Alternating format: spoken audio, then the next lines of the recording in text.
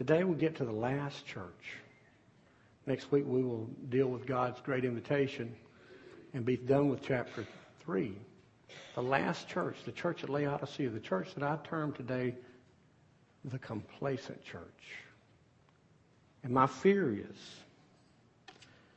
that I will not, as his messenger, will not adequately speak the words that need to be spoken this morning. Let's get the scripture in front of us, if you will. Let's stand together and we'll read Revelation chapter 3, beginning in verse 14. We'll read through verse 19. Jesus is speaking the words, and he says, to the angel, the messenger, the pastor of the church at Laodicea, write, the Amen, the faithful and true witness, the originator of God's creation says, I know your works, that you are neither cold nor hot. I wish that you were cold or hot. So because you are lukewarm and neither hot nor cold, I am going to vomit you out of my mouth. Because you say, I'm rich, I have become wealthy and need nothing, and you don't know that you're wretched and pitiful and poor and blind and naked. I advise you to buy from me gold refined in the fire so that you may be rich, and white clothes so that you may be dressed and your shameful nakedness not be exposed, and ointment to spread on your eyes so that you may see. As many as I love, I rebuke and discipline. So be committed and repent. Let's pray. Father, the weightiness of your word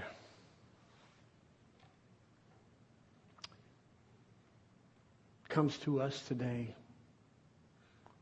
with the weight of your holiness and your power.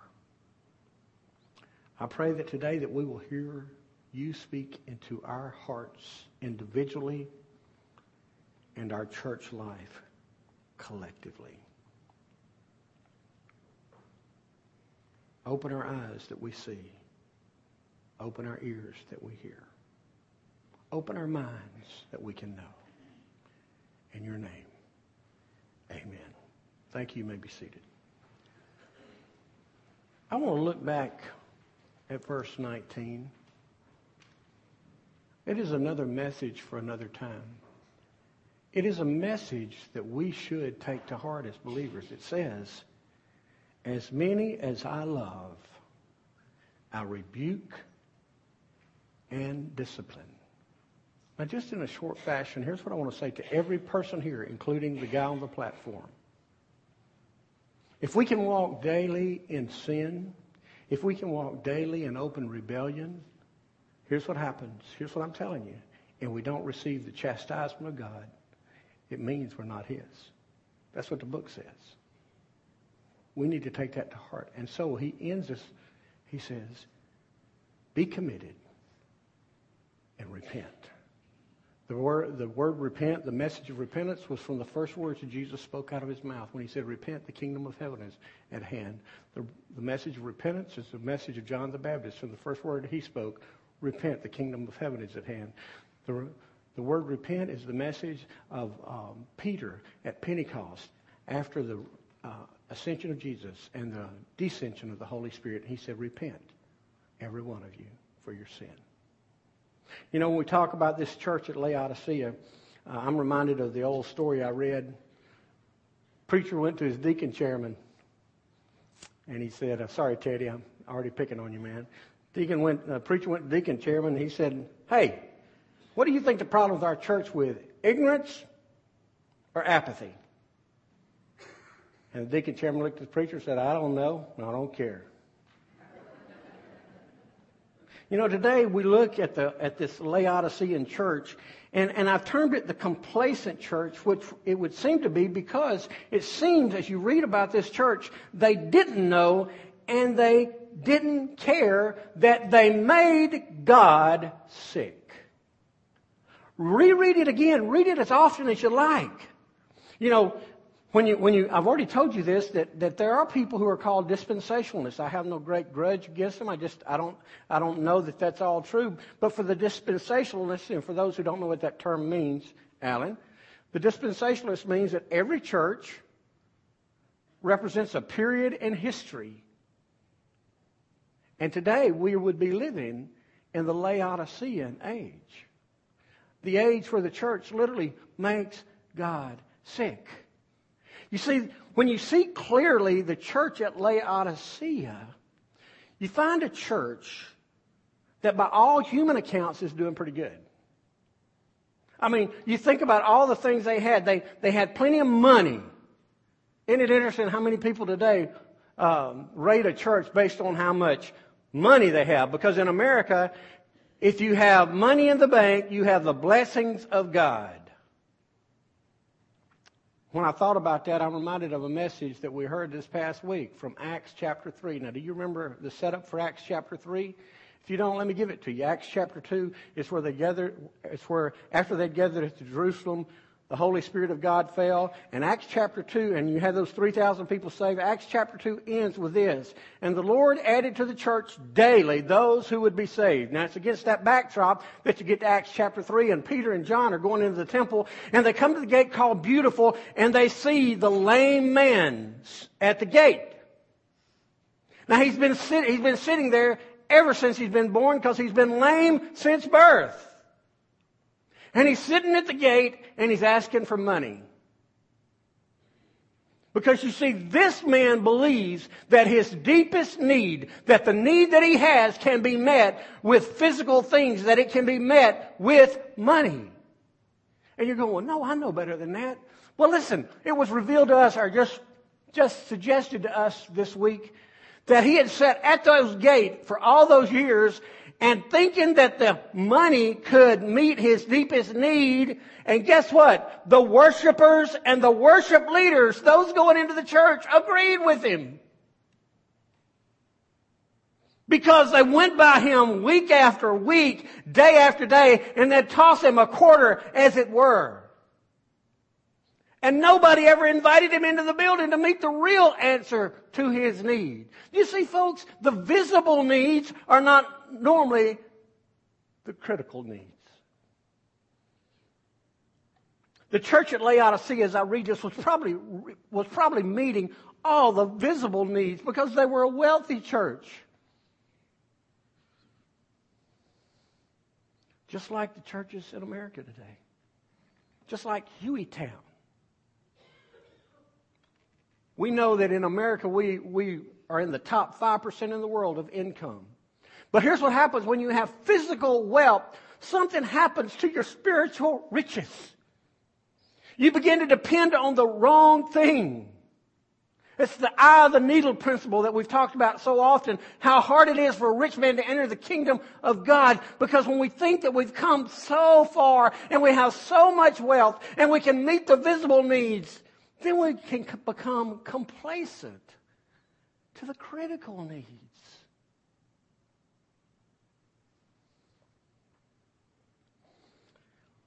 Such was the case in Laodicea.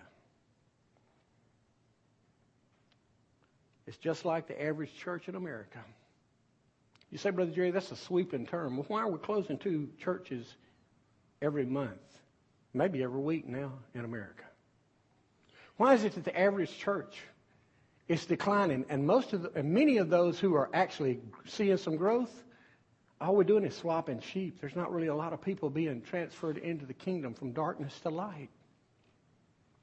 The churches in America, let's not just say the churches, this church in America, it's like so many churches because we can pay to get it done because we're rich on our own. Our philosophy has literally become, don't worry, be happy.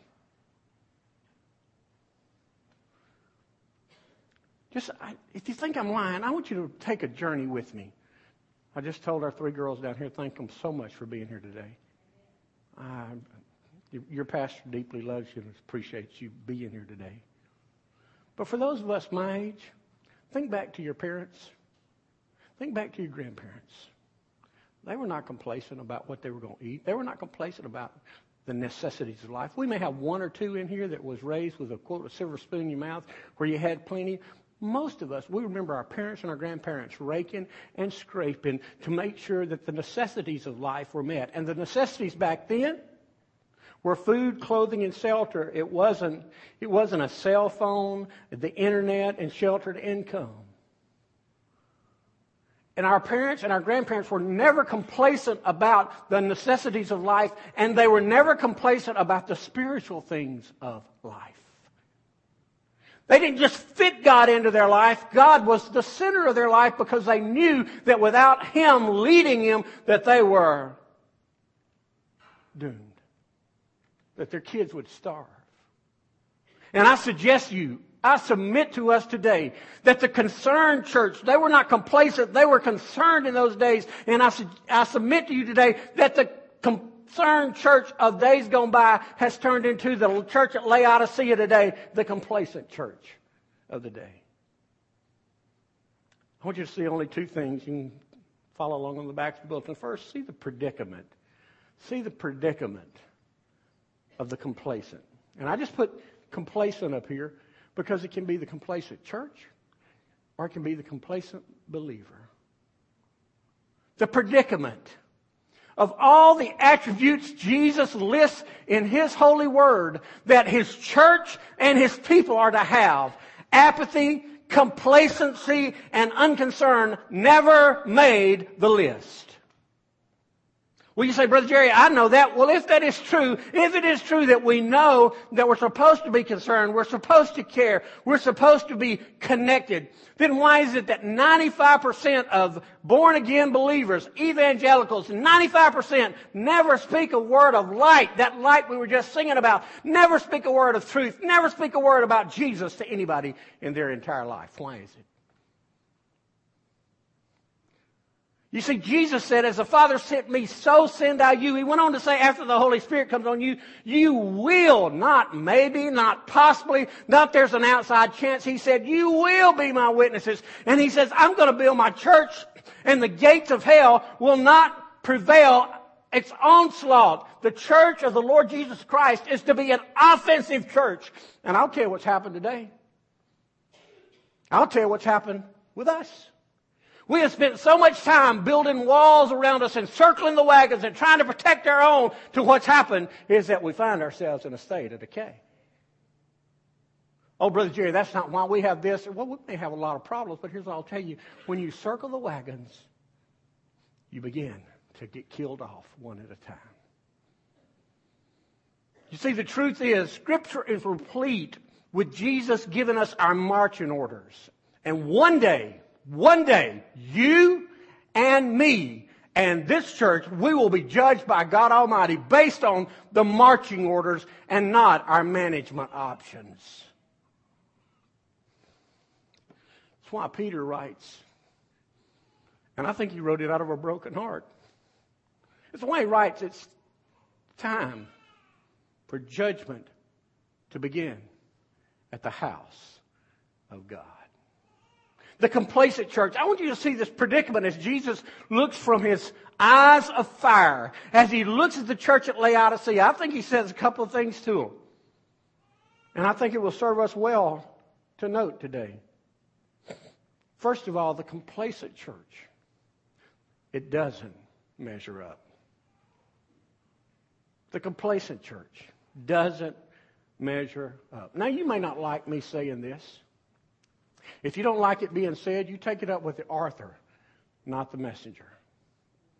You see, the truth is, the complacent church does not measure up to the standards which Jesus, the founder, put forth. The complacent church doesn't measure up, and frankly, they don't care. And here's what Jesus says to this. Verse 15, He says, I know your works. I know that you are not cold or hot. I wish you were cold or hot.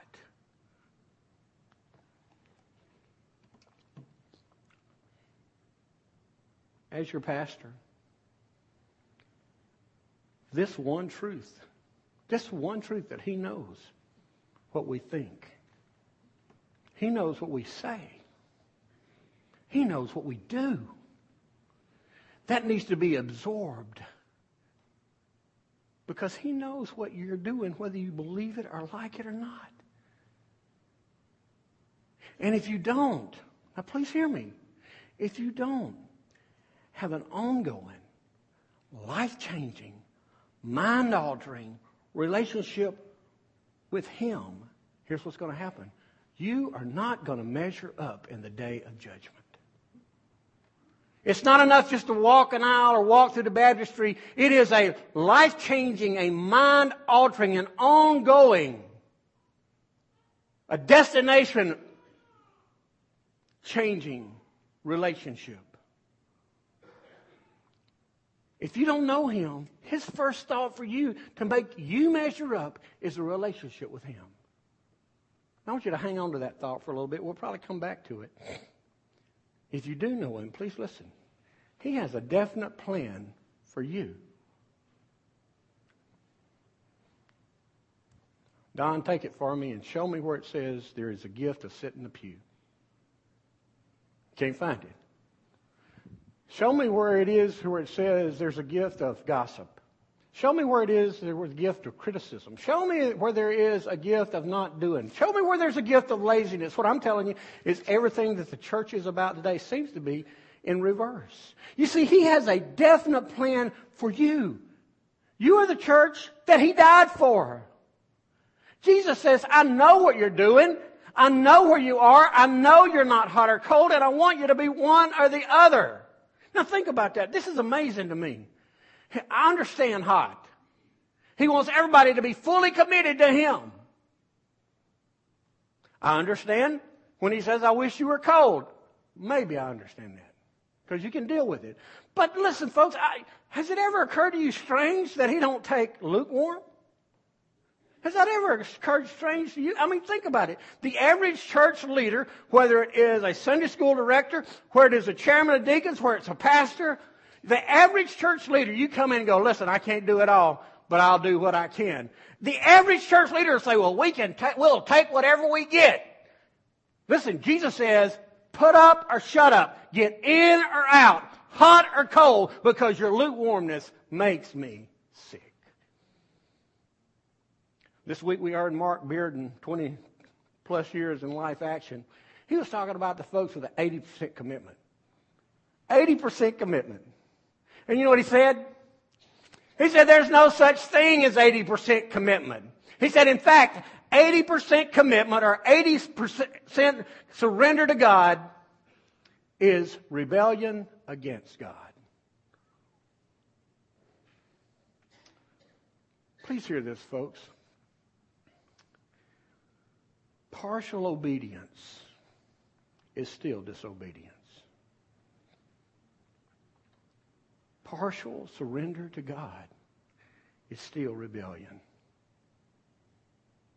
And partial commitment makes God sick. Jesus didn't die on a cross for our sin so that we can live in our sin. He died for our sin so that we could die to our sin and commit to Him. And you say, wait a minute, Brother Jerry, you're talking about the complacent church. Where does this thing of sin come in? Why is it such a big deal? Here's why. It's because the church of the Lord Jesus Christ, who has become complacent about souls and about ministry, and have become internalized, is a church that's living in sin. And the number one culprit in bringing about the complacency among God's people is sin. And a complacent church doesn't measure up. Second thing I'll say to you is a complacent church, it can't stand up. Do you know why a complacent church can't stand up? I know some of you are really going to love me for this. You have a real weak stomach. But listen, Scripture. That word for vomit is emesis. It means regurgitate. It is because that lukewarm church made God sick on his stomach, and he threw us up. Watch this. You go to Ephesians, it is only when we are in Christ that we can find spiritual power. It is only in him that we can find our spiritual way. The lukewarm warm church makes God sick on his stomach. And when he regurgitates us, he takes hands off. Now, hang on a second. All of my life, I have been afraid that I would do something, that God would raise his hand to chastise me. Remember? Those I love, I rebuke, I chasten. You know, perhaps we've been thinking about it all wrong. Man, I just don't do anything to make God mad. I don't do anything so God chastises me. But think about this in your life, not just in the life of the church. Instead of worried about God, doing something to God, raise his hand to you. What is the consequence if you do something that God takes his hand of blessing off of you? What if there's some sin in your life that causes God to remove his hand of blessing from your Sunday school class? From this church. Oh, Brother Jerry, what I do doesn't affect this church. Well, listen, go back to the Old Testament. Achan committed sin, caused 35 people to get killed, and for the nation to suffer a defeat. One sin. One person. One man.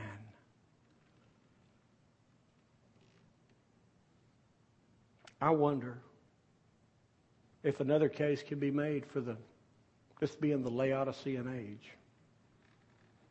I wonder if God has taken his hand off many of the local fellowships, many of the believers.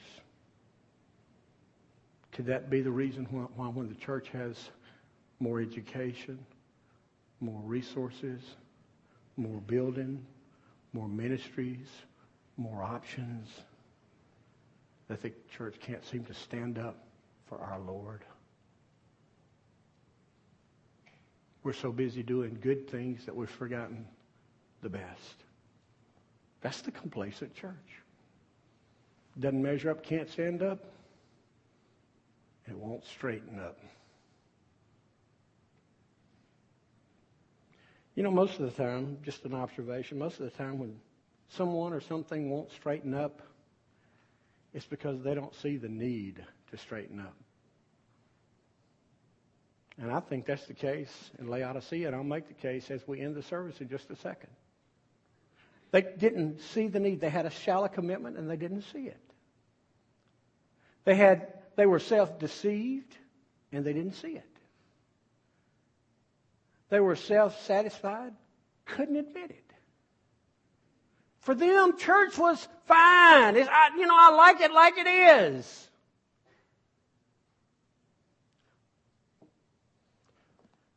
You know what I think we've forgotten?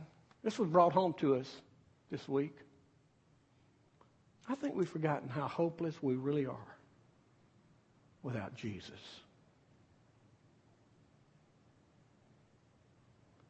Another name that I would call this complacent church at Laodicea would be an arrogant church. You see, they could figure it out. They could work it out. They could plan it out. They could pull up their bootstraps and get through it. And as long as you can do that, we as a vile people will never depend on the power and the presence of the Holy Spirit of God. We will do business as usual. When you can lean on your own understanding, why lean on Jesus?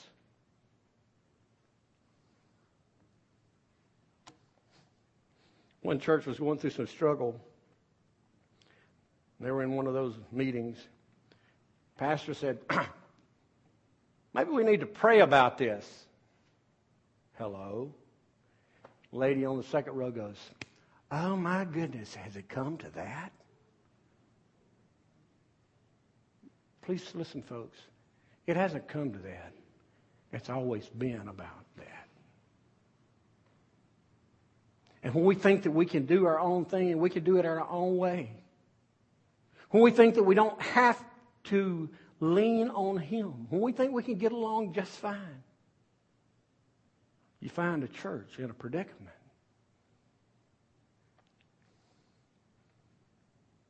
You see, the complacent church, like the complacent church member, doesn't measure up to God's standards. Can't stand up for Him because they have no spiritual power. And they won't straighten up because they're blind. As I was preparing this message,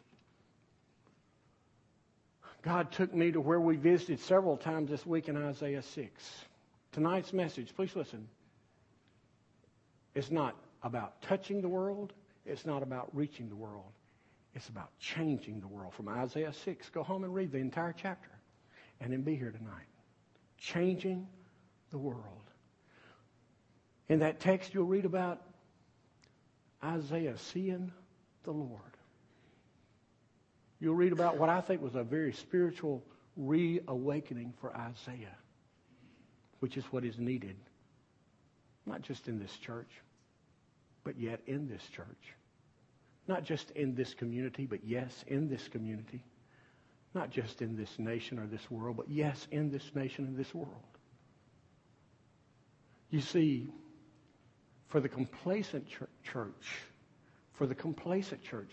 to move from their level of complacency where they won't measure up, where they won't stand up, where they won't straighten up, to where God wants them to be, requires a prescription. Number 2, the prescription for the complacent church. Now, most of us know about prescriptions. Talking to one man this morning, he said, I am so tired of doctors. Anybody know what I'm talking about? Hello?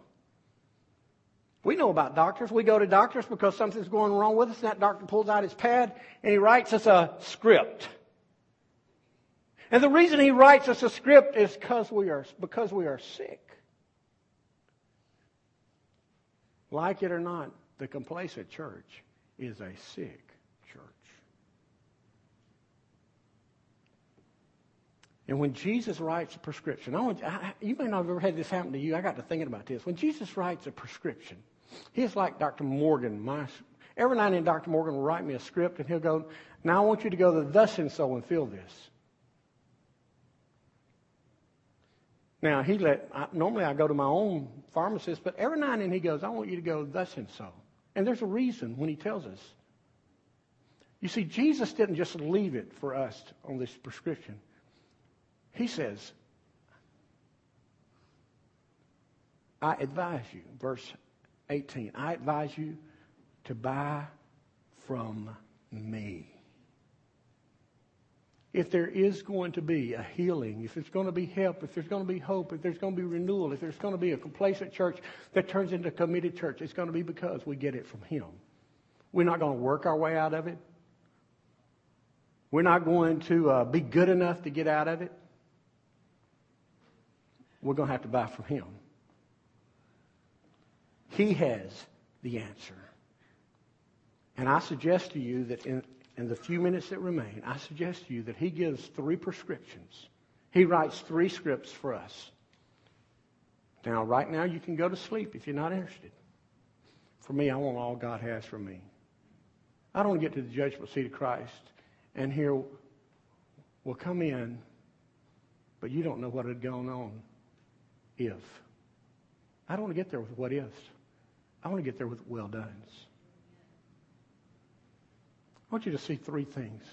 He begins writing the script for the complacent church, and he says, for hope. For hope. It's hard to preach about hope today.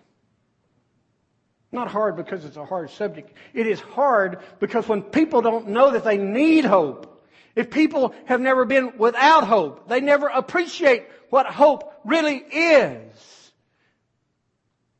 Most of the time, the complacent church can be called the confident church because they are not worried about everything because they have it all figured out to the end. Jesus says, you know what? Let me tell you how hopeless you are. You think you're rich. You think you have a lot. You think that you're wealthy. But the truth is, you are wretched. You are pitiful. You are poor. You are blind. You are naked. Not my words, His words. He says, man, he said, here's the deal. You cannot put your hope in things of this world. Buy gold from me. Now that gold could be a lot of things. But I know for sure that it's a couple. I know for sure that the gold Jesus wants you and me to buy from Him is the gold of salvation. If there's one person here, maybe you've been a church member for years and years, but you know God don't have your tongue. And if He doesn't have your tongue, you know why your tongue's so bad? Because He doesn't have your heart. Because out of the heart flows all the issues of life. The tongue reveals what's in the heart. Or you could have some kind of bad habit, an addiction. The gold that He wants you to have today is the gold that has been refined in the fire of Calvary's crucible. Jesus went to the cross for you. You will not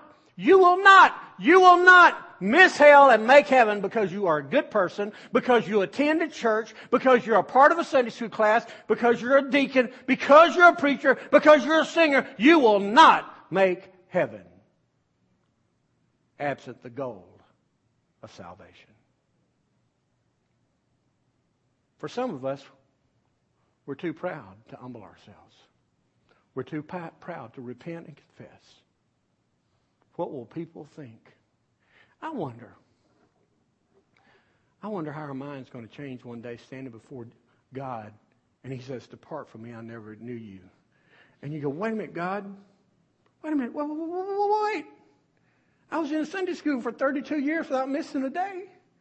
I sang in the choir faithfully. He's going to say, depart from me, I never knew you. Well, Lord, you don't understand it. If I had humbled myself, what would people have thought?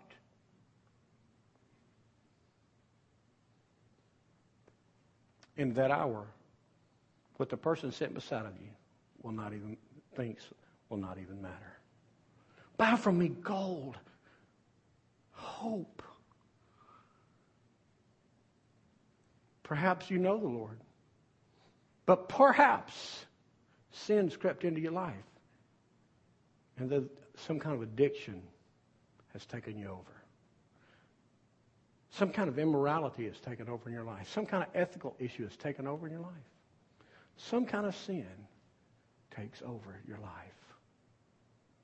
The gold He wants you to have today is the gold of renewal, the gold of commitment, the gold of refreshment, the gold that He comes in and covers you with His blood.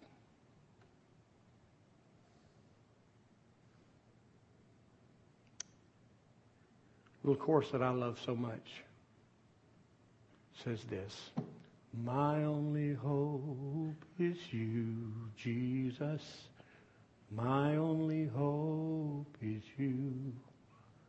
From early in the morning till late at night, my only hope is you.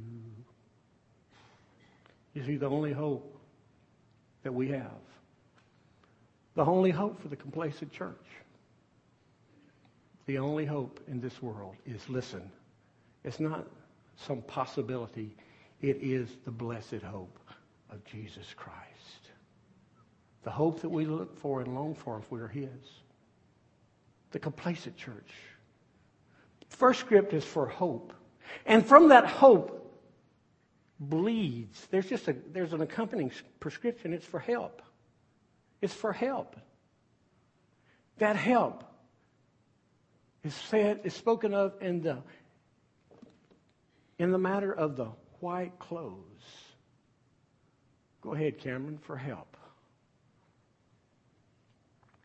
It says, my gold refined in the fire so that you may be rich. Buy gold from me, refined in the fire, you may be rich. That's for your hope.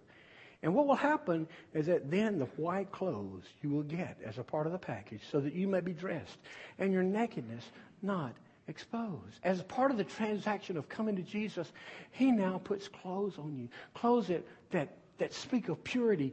Clothes that speak of royalty. Clothes that literally cover, watch this, that cover your iniquities. Now watch. Here's what the Scripture says. If you confess your sin to the Father while you're on earth, it'll be covered in heaven by those white clothes. However, if you refuse to confess on earth, it'll be exposed in heaven. You want help to come out of a complacent lifestyle?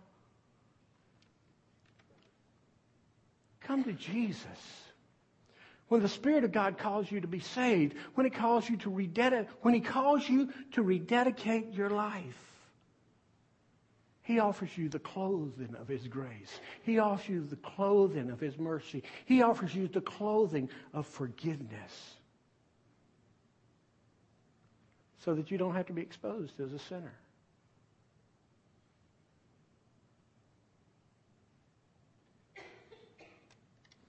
You want help today? He's the answer. We sang a song this week called Whisper His Name. More like a chant, if you want to know the truth, Dana and Grant. It's more like a chant. It says, whisper His name, Jesus. Whisper His name, Jesus. Whisper His name, Jesus. And He will come to you. Call out His name, Jesus. Call out His name, Jesus. The first time we sang that, I thought, I don't know about this. I like things that are kind of submit.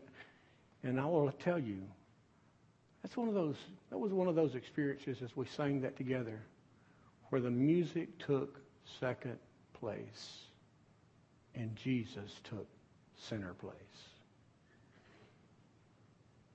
For help, for hope, Him.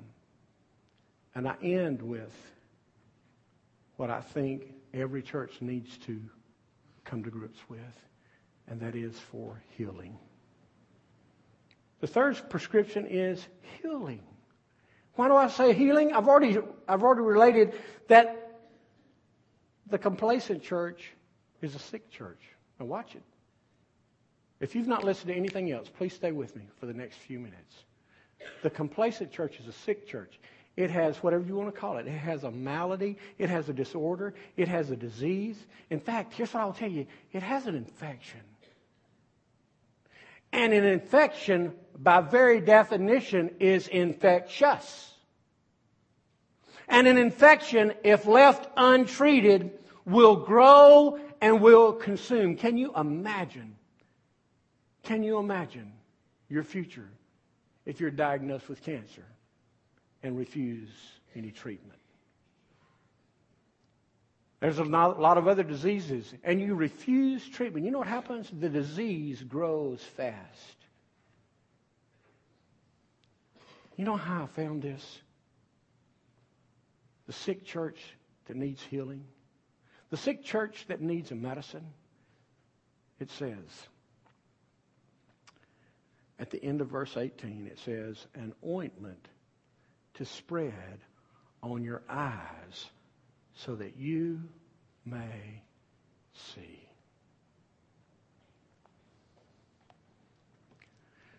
In fact, 12 years ago this month, I had my first eye surgery. 90 days later, I had my second eye surgery. Now, because if I don't go ahead and tell you what it was all about, I'm going to lose you. You know, what was it going on with his eyes? I'll tell you. There were pterygium growths on both eyes.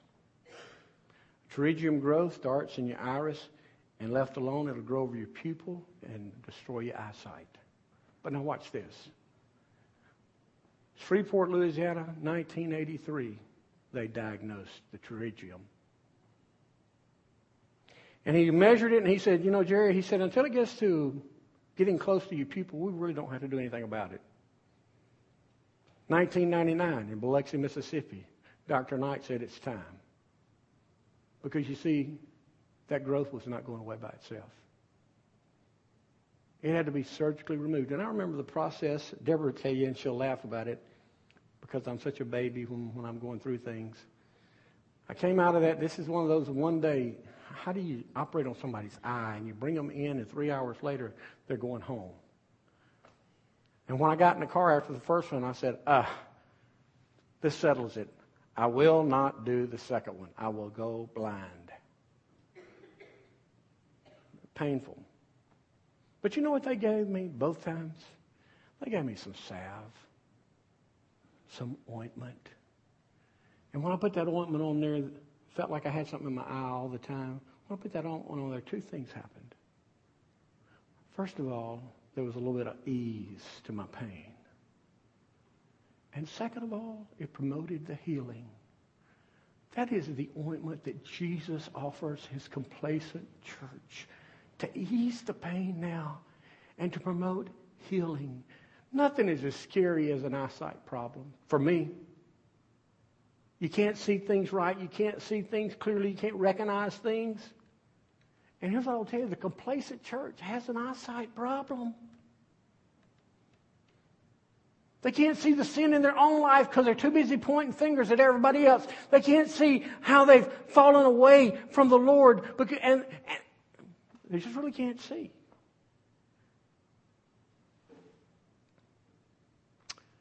In 1937, I believe it was,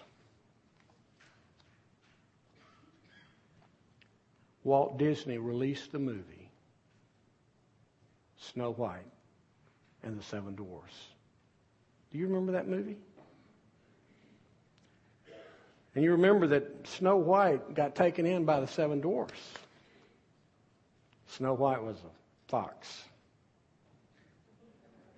Beautiful. There was an old queen back in the castle. She had this magical mirror. Remember what she said? One of the most misquoted lines in all of theater. Mirror, mirror on the wall, who's the fairest one of all? You know what she expected to hear? You are. As a general rule, mirrors don't lie. If we take the mirror of God's Word, you know what we hear? We hear Jesus say, I will build my church. And I will build a church that the gates of hell will not stand its onslaught. And I will give the church the keys to the kingdom. And whatever they bind in heaven or on earth is bound in the other place. Whatever they loose on earth or in heaven is reciprocal. They have the power. And then he says, as you go out in this world, make disciples, baptize, teach, and I'll be with you every step of the way. And after the Holy Spirit comes upon you, you will be my witnesses. You'll start where you live in Jerusalem. You'll go to Samaria. You go to Judea and Samaria, and then to the rest of the world. You will do this. Jesus says to the church, a new commandment I give to you, that you love one another as I have loved you. And it is in this way, and the implication that it is only in this way, that they will know that you are mine. When Jesus saw the multitudes, he was moved with compassion because they were like sheep without a shepherd. And he said, the harvest is plenteous, but the laborers are few. Pray that the Lord of the harvest will send forth laborers. And he said, see the fields. They're white and ripe for harvest. And then in John 20:21, he says this, as the Father sent me to do these things, now I'm sending you. Here's the question. What does the mirror tell you today? Are you complacent? Or are you committed? You can say whatever you want. Do not forget, he says, I know your works. Let's pray.